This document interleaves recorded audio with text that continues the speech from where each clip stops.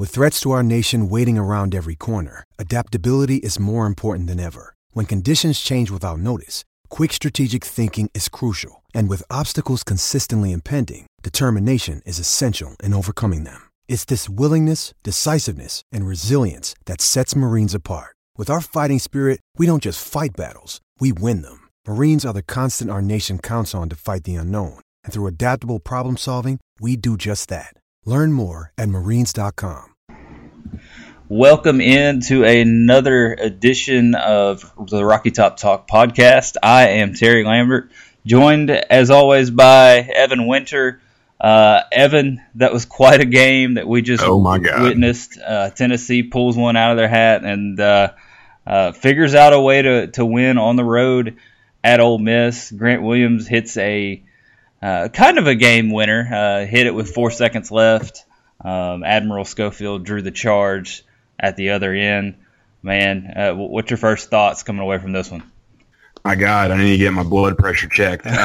Dude, I mean, we were talking about it right before we came on. You know, I was legitimately upset at the end of this game. Now, don't get me wrong. I was legitimately upset at the end of LSU, but for different reasons. You know, Ole Miss is good. Let's go ahead and get that out of the way. But LSU is way better. I mean, athletically, I don't know about coach. I mean, they're probably both coached similarly. But, you know, despite how the LSU game ended, it didn't stay. This one was going to sting a lot more, just because it'd be the first time the Vols lost back-to-back games all season long. You know, it was to, like I said, an inferior opponent, and just how they played the game. They controlled the game at some points. You know, went on a 14-0 run to start the second half, but allowed Ole Miss to come back. There were just a lot of really, really frustrating moments in this game, but they somehow came away with the win, and now I can relax for the rest of the night. Yeah, that halftime speech by Rick Barnes, clearly something went right there. Right. They came out of the break. You know, they ended. They started going back to the start of the game. They started so great defensively, forcing turnovers, a lot of pressure, playing great man to man, and then they just fell off a cliff in the middle of that first half. Really ramped it back up to start the second half. Came out Lamonte Turner. Man, that was so good to see, just him knocking down a couple mid-range shots and then knocking down that three, immediately reestablishing Tennessee's lead there. I thought the response there was huge, but once again, Tennessee kind of fell off that cliff again. They forgot how to defend, allowed penetration. You know, when you allow that penetration to the paint, you just open everything up for the opponent. And Ole Miss was just kicking it out, draining threes. You know, that's nothing new when it comes to Tennessee, but they found a way at the end, riding Grant Williams down the stretch. You know, Jordan Bowden hit a key a jump shot to bring him back within one. I love that shot selection. Yeah, and you know, that's a big story in itself, because just before Bowden had taken a three, it rimmed out. He couldn't get anything to fall. He only had 2 points on the night. Those were his third and fourth points of the night. So I thought seeing him and Turner kind of start to get going again. You know, we didn't see big numbers from Bowden tonight, but big numbers from Turner with 17 points. Seeing those two show flashes, that's a positive sign for Tennessee. Yeah, and going back to those lulls you're talking about where they, you know, fall off a cliff and all that stuff, I mean, they had 4 turnovers in the span of 3.5 minutes in the first half. You know, 4 out of 5 possessions resulted in turnovers, and that allowed Ole Miss to just either get back in the game or build a lead, and you can't do that. We know Tennessee is a good team, but championship teams do not do that, especially this late in the season, especially in a must-win game. I mean, this was a must-win game from the standpoint of, if Tennessee wants to repeat as regular champions or regular season champions in the SEC, then they were going to fall a game behind to Kentucky and LSU, and with the possibility of falling behind 2 games to Kentucky after Saturday. So, you know, going through those stretches like that shouldn't be happening. And you know, like we were talking about, don't know if it's, you know, well, obviously it's something to do with the guard play. Kyle Alexander's a big deal, but they've got to get that stuff figured out. They got to stop sleepwalking through certain moments of the game. Yeah, and you know, we were ready to kind of go full sky is falling mode on this team if they drop this game, because you've seen now 3 or 4 games in a row You've seen a lack of defense. It just seems like Tennessee lets everyone in the paint, every guard in the paint. Lamonte Turner is really struggling on the defensive end. According to Rick Barnes, that's affecting everything. But in addition to that, the shots just aren't dropping. You saw Bone go 0 for 2 from 3. Turner was only 1 for 4. Bowden ended up 0 for 4 on the night. So only 3 of 13 from long range. You look at Ole Miss, they went 9 of 23 on the night. Not great, but it's still hard to keep pace with the team doing that. And it seems like more often than not, teams are making shots against Tennessee because of that penetration that we talked about. So Tennessee, they kind of go hand in hand a little bit there. Those are the two main things that they've got to figure out before tournament time. Yeah, man, and also like you were saying, they played great defense starting off. Ole Miss started 1 of 9 in the first half, finished the first half 13 of 24. So yeah, they've got to get this stuff figured out, and if they don't, it's going to be an early exit in both the SEC tournament and the regular season tournament. Yeah, and I thought NCAA tournament. Sorry, I thought we were doing something there in the first. You just saw that pressure. I was just finally like, yes, okay, that looks like the Tennessee team, honestly, of last year. The defense was better last year. Obviously, the offense was better this year, but Bone was really pressuring up top. Bowden, Turner, all those guys, they were getting hands in the passing lanes, turning those guys over, getting out in transition. It's just odd that it comes in stretches, it comes in waves, and when things get going badly against whoever they're playing, it just seems to snowball there. So, we saw that against LSU, which we're going to talk about here in a minute. But it is a consistent thing. So, you look at this NCAA tournament, you look at the SEC tournament. If there's a big-time guard on either team, that's really worrisome for Tennessee. And they're going to have to face some big-time guards, and they're going to have to beat some big-time guards if they have championship hopes. Yeah, we talked about in the last podcast, or maybe it was the one before that, if a team can isolate Tennessee one-on-one, then Tennessee's going to struggle. They operate better as a team. Now, don't get me wrong, they are going to win a lot of one-on-one matchups. I'm not saying they all just suck at one-on-one. But, like you're saying, it's your top-rated guards, your top-rated big men, your really athletic, long guys who present problems. They're going to have issues. But one thing that is super, don't get me wrong, I'm glad they won. I honestly don't think they should have won. But there's one super positive takeaway I have from this game, and that's how good did it feel to see Grant Williams and Admiral Schofield close out a game. I mean, when was the last time we saw that? Gonzaga, maybe? Yeah, I was going to say we need to hit on the shot that Grant Williams made, because it was great. Getting the ball at the top of the key, driving in, two defenders on him. Yeah, 2 guys in the paint. A foul could have been called. Yep. Of course, it wasn't. Refs kind of tend to swallow the whistle there. The degree of difficulty that Grant pulls off in the paint is just incredible. Did it again tonight in the biggest of moments. After really, they had gone to Grant 3 or 4 times there, and he had missed some shots that he doesn't miss. So he made up for it there in a big way. And then the charge by Admiral there. That was a really, really risky play. Yes. When I saw him run out there, it was kind of like in slow motion. I was like, what are you doing? No. Because Ole Miss was going to have to bank in a desperation 3 to win. It all worked out. He was clearly set. Kermit Davis, I know he was upset, but I think if he looks at it, Schofield was set there. So that was just a really odd ending to the game, but came out in Tennessee's favor. Yeah, man, felt about as odd as Grant Williams colliding into Javonte Smart against LSU last week. I thought it was kind of ironic how that happened. Well, that's as good a segue as any. So we'll take a short break here. That's what I'm here for, right? We'll take a short break here. We'll come back and we'll kind of dive into this LSU game.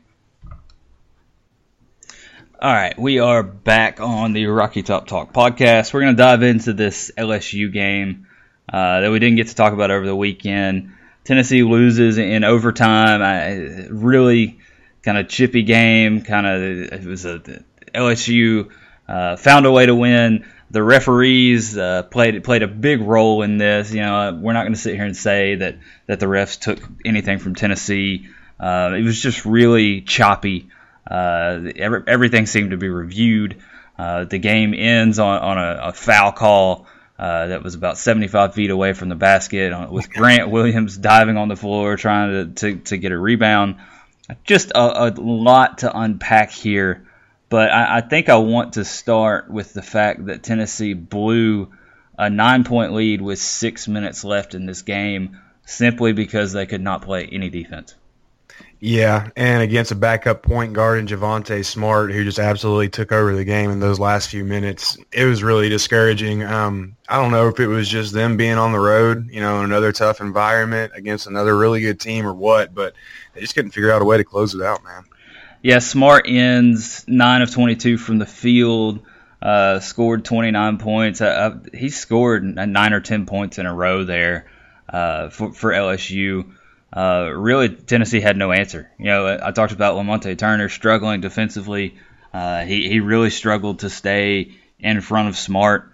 You hate to pin it on him. It wasn't totally on him. It was a total team defensive effort. But just a breakdown defensively, sent it to overtime, and of course all the drama starts to unfold. So the foul call on Grant Williams, I hate to see that called. It was such a good game, 80-80. We're headed for the second overtime, and you call that on a guy diving on the floor, just trying to get a loose ball. You can make the argument, why is Grant diving on the floor for that? Well, I'd kind of argue back. It's just natural instinct. It's what he does. It's how this Tennessee team plays. You just hate to see a game end like that. Oh, certainly. And I'm right there with you. That's what he does, but a lot of times he gets called for fouls when he does that. We've seen multiple instances where he's tried to attempt, to get a ball or block a shot or get a rebound to where he's such a big dude, so it's hard for him to kind of corral himself, I'm sure, at times. But, he just takes the person to the floor or, he draws the foul. And I don't know, I never played college basketball, obviously. I never even got out of church league basketball. But, it just seems to me that in that situation, man, just play back and just stay back and let them try to take the deep shot and just go from there. But at the same time, I get what you're saying. Yeah, that's what he does. That's him, and I'm not going to tell him to change at this point. But yeah, at the end of the day, no matter what stance you take, it was really discouraging to see. And it could have been a moment of frustration because Lamonte Turner, sprinted down the floor and jacked up a rushed off-balance three. Terrible. It was a tie game, and Turner had plenty of time. He could have passed off to one of his teammates. He could have even worked to get to Grant like we saw tonight. That's clearly not what Rick Barnes was wanting. Not what he drew up. I'm sure. But that's kind of Lamonte. I actually tweeted before the shot. If anyone's going to take the shot, I hope it's going to be Lamonte. He just has that killer instinct about him. Yeah. But I certainly didn't want a contested off balance, rush down the court 3-point attempt like that. Yeah, man, and that's just, you don't want to see those type of shots at the end of the game in a situation like that. But like they say, Turner, he shoots himself out of slump, so I guess he's just going to keep firing until he finally makes one. Yeah, and we saw him do that tonight against Ole Miss. He kept shooting. He finally hit some mid-range jumpers. Eventually led to that 3-point play. So, I was texting y'all in the Slack. Tennessee can have Turner and Bowden. They can have them go cold. They can't have them both go cold. They need one or the other. For them to be able to beat anyone in the country, I think they needed to have them both going. But Jordan Bowden is the big one to me. He's just not himself right now. We turned into 2019, and Jordan Bowden seemed like a different guy. He seemed like the third or fourth option on this team. He took over stretches of games. That Florida game in Gainesville, he scored 10 or 12 points in a row. He was just firing at will. Tennessee doesn't have that right now. I'm not sure what's going on. It just seems like a confidence issue for Jordan Bowden. And I'm not sure this team is going to be completely back until he's back. No, I'm right there with you. And yeah, I mean, you're absolutely right, especially with, disappearance of Kyle Alexander. This team can't afford to not have or to have both of these point guards not play well. Hopefully that last shot that Jordan Bowden took, that 2-pointer, from the elbow, hopefully that wakes him up a little bit. Hopefully that gives him some confidence and that builds some momentum. Hey, what better time than for a comeback game than this weekend, right? That's right. And that three that he took at the end of the game, it did everything but go in. I'm right there with you on that. And then he takes a step inside the arc and drains that in a big spot. So, there's not a better way in the world to gain some confidence than hitting a big shot in a key spot. So, like you said, Kentucky, that's looming next. I don't know how to feel about that one. I just, you saw Kentucky the other night play Arkansas. They look super vulnerable. Didn't look real interested. Maybe it's a look ahead spot for them. So. I just don't think Tennessee matches up really well with them, especially right now when they're just not hitting shots. I hate to oversimplify it, but there was a stretch against this Ole Miss team tonight where Tennessee was getting good looks. The shots just weren't falling. So, I think it's almost as simple as that. Tennessee's just got to hit their open shots from the outside. And they're not going to beat Kentucky going 3 of 13 from 3-point. No chance. I hate to say it. No chance. Not at all. They're going to have to figure out Admiral Schofield. They're going to have to get him rolling. They're going to need an effort like he played against LSU.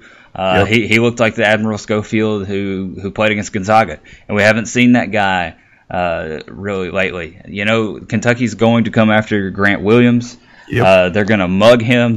They're going to throw P.J. Washington at him. Grant hasn't had very good success against P.J. We'll see about Reed Travis. Have you heard anything on that front? No, I have not.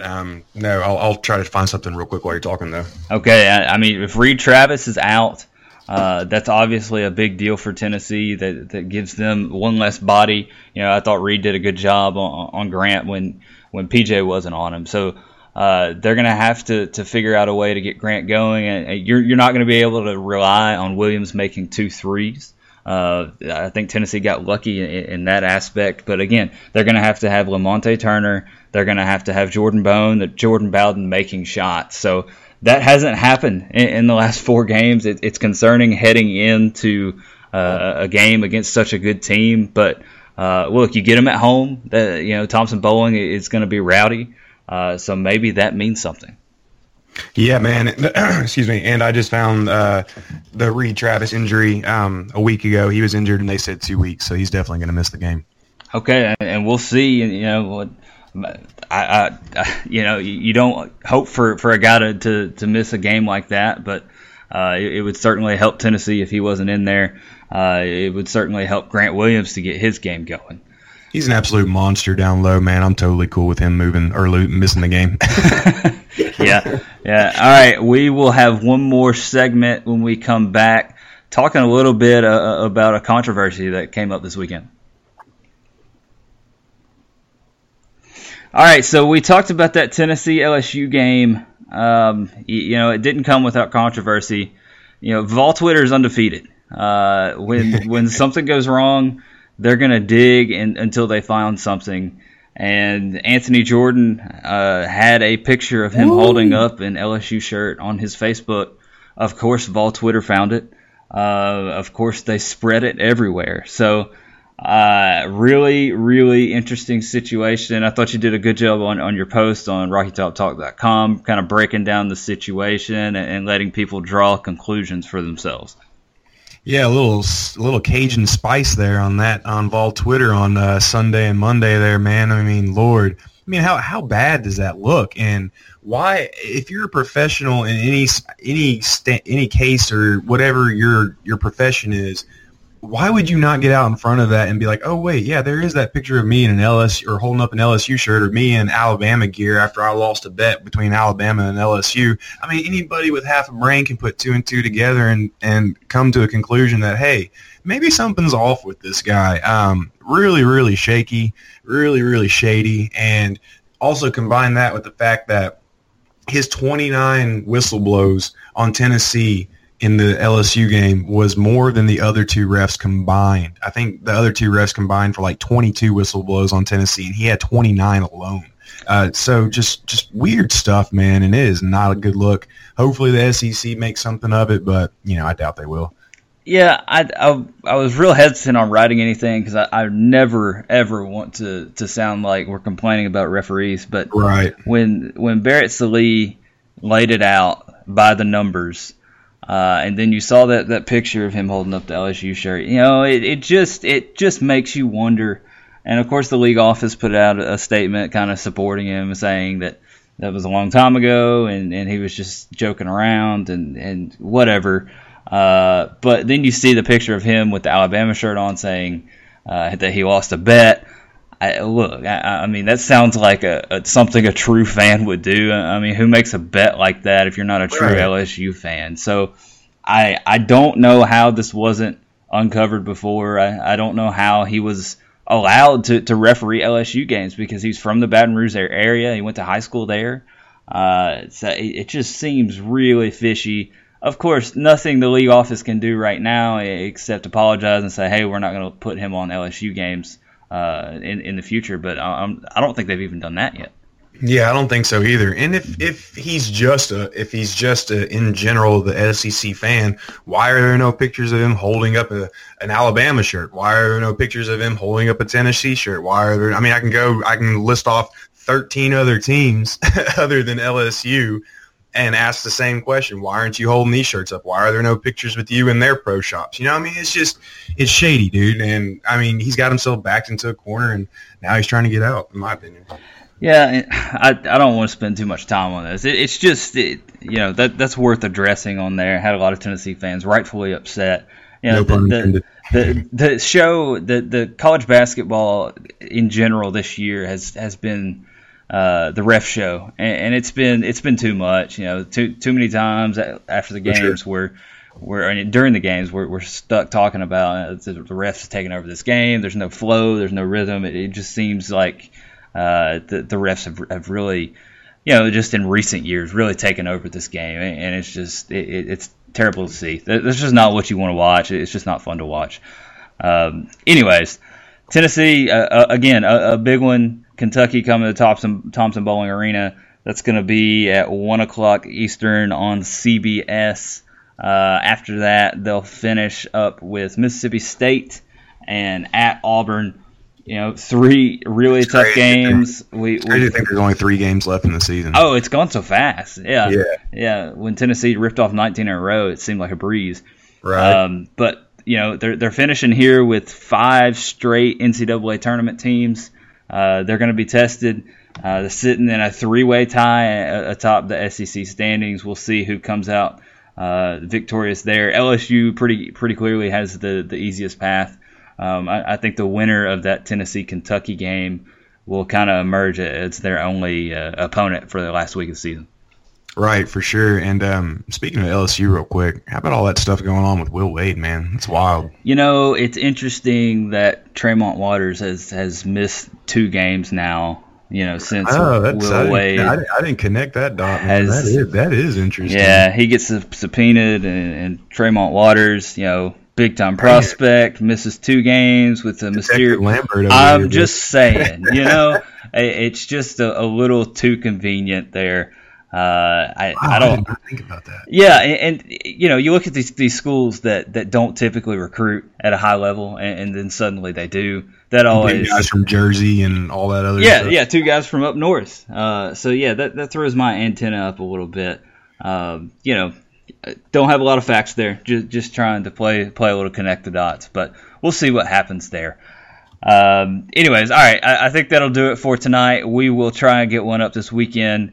Again, big game against Kentucky. Hope Thompson Bowling is absolutely rocking. Tennessee needs this one if they have any shot at getting a number 1 seed. Yeah, we're gonna have our bracketologist, our Bill Rossetti, on, and he's gonna tell us what Tennessee can do to get back on that top line. Most guys have moved Tennessee now to a 2 seed, so need that one to be a number 1. Hopefully they'll get it. For all the latest news, you can check out RockyTopTalk.com. Again, I am Terry Lambert, He is Evan Winter. Thanks for joining us tonight.